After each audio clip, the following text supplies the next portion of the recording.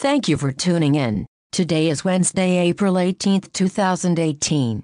The iPhone X accounted for 35% of total worldwide handset profits in the fourth quarter of 2017, according to new estimates shared this morning by Counterpoint Research. The device generated 5 times more profit than the combined profit of more than 600 Android phones during the quarter, despite the fact that it was only available for purchase during the final 2 months of the year. Salesforce CEO Marc Benioff said in a recent interview with Business Insider's Julie Bort that creating an equal workplace for women means taking a number of actions. The company can't just say that it pays women equally, it needs to audit the payroll and dish out raises, not excuses. Benioff said, and companies can't just claim zero tolerance for sexual harassment, they need to fire people who cross the line, something Benioff said Salesforce has done. A report last week indicated that Spotify plans to revamp its free tier to give users more control over the content they hear, while a separate report yesterday suggested that Spotify is planning a revamped app to accommodate that update now.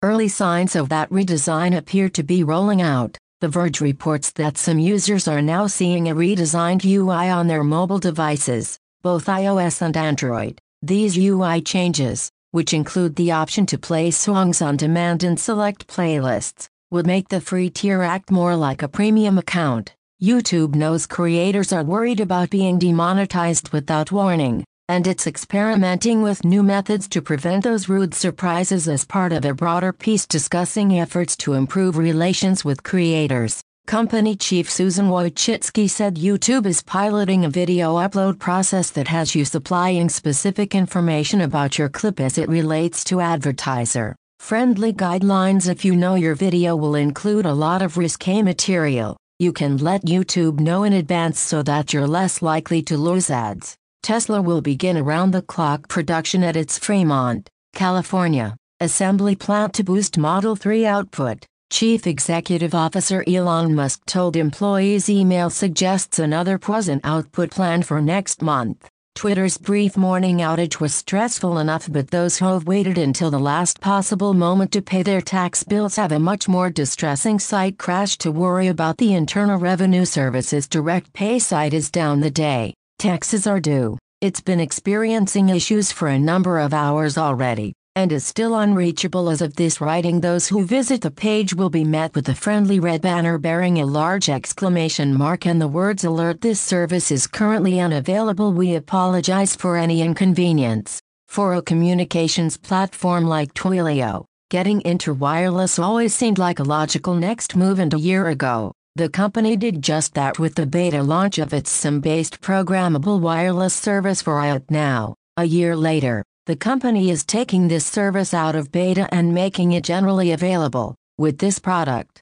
Twilio hopes to become the de facto standard for iOS developers, just like it did for developers who want to add text messaging, notifications and calls to their services. The company argues that there are currently few easy-to-use options available for actually connecting devices to the cell network. When you're raising venture capital, it helps if you have had exits. In other words, if your company has been acquired or you have taken one public, investors are more inclined to take a bet on anything you do. Boston-based serial entrepreneur David Cancel has sold not just one, but 4 companies, and after a few years running product for HubSpot, he's in the midst of building number 5.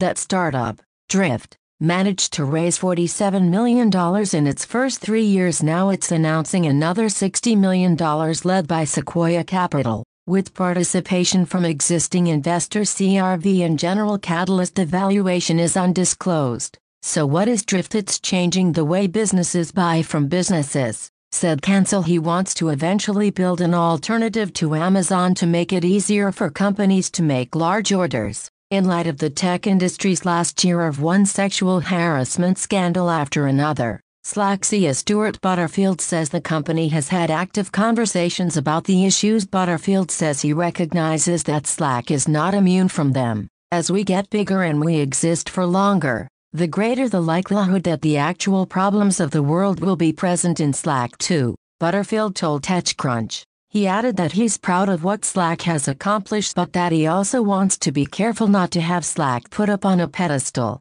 We exist in the actual world if we all agree that this world has some systemic issues, and it's sexist and it's racist. That's not going to stop when people walk into our office. Butterfield told me, I don't mean there's nothing we can do about it. There are things we can do about it, but people are coming in here with their own life experiences.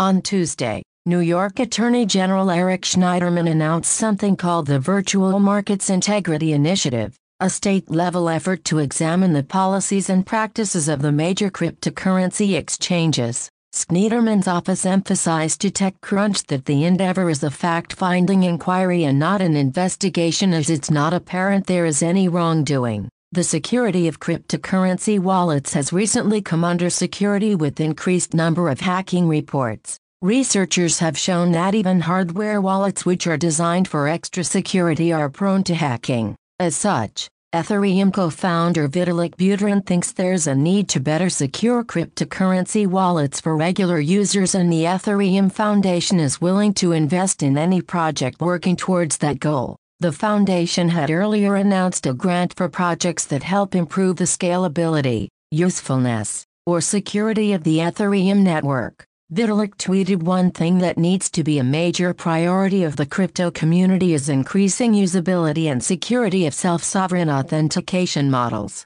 That is, we need to work much harder to design wallets that are secure for regular users without introducing centralized key holders." The embattled political data firm Cambridge Analytica quietly sought to develop its own virtual currency in recent months through a so-called initial coin offering, a novel fund raising method that has come under growing scrutiny by financial regulators around the world. The offering was part of a broader, but still very private push that the firm was making into the nascent world of cryptocurrencies over the last year. The goal of Cambridge Analytica's own coin offering? Raise money that would pay for the creation of a system to help people store and sell their online personal data to advertisers. Brittany Kaiser, a former Cambridge Analytica employee, said in an interview, the idea was to protect information from more or less what the firm did when it obtained the personal data of up to 87 million Facebook users. Who knows more about the usage of personal data than Cambridge Analytica?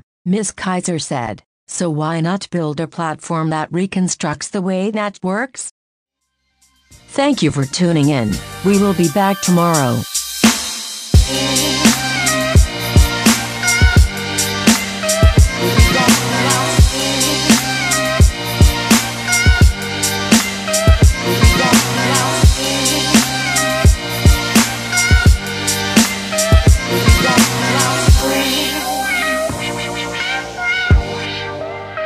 We don't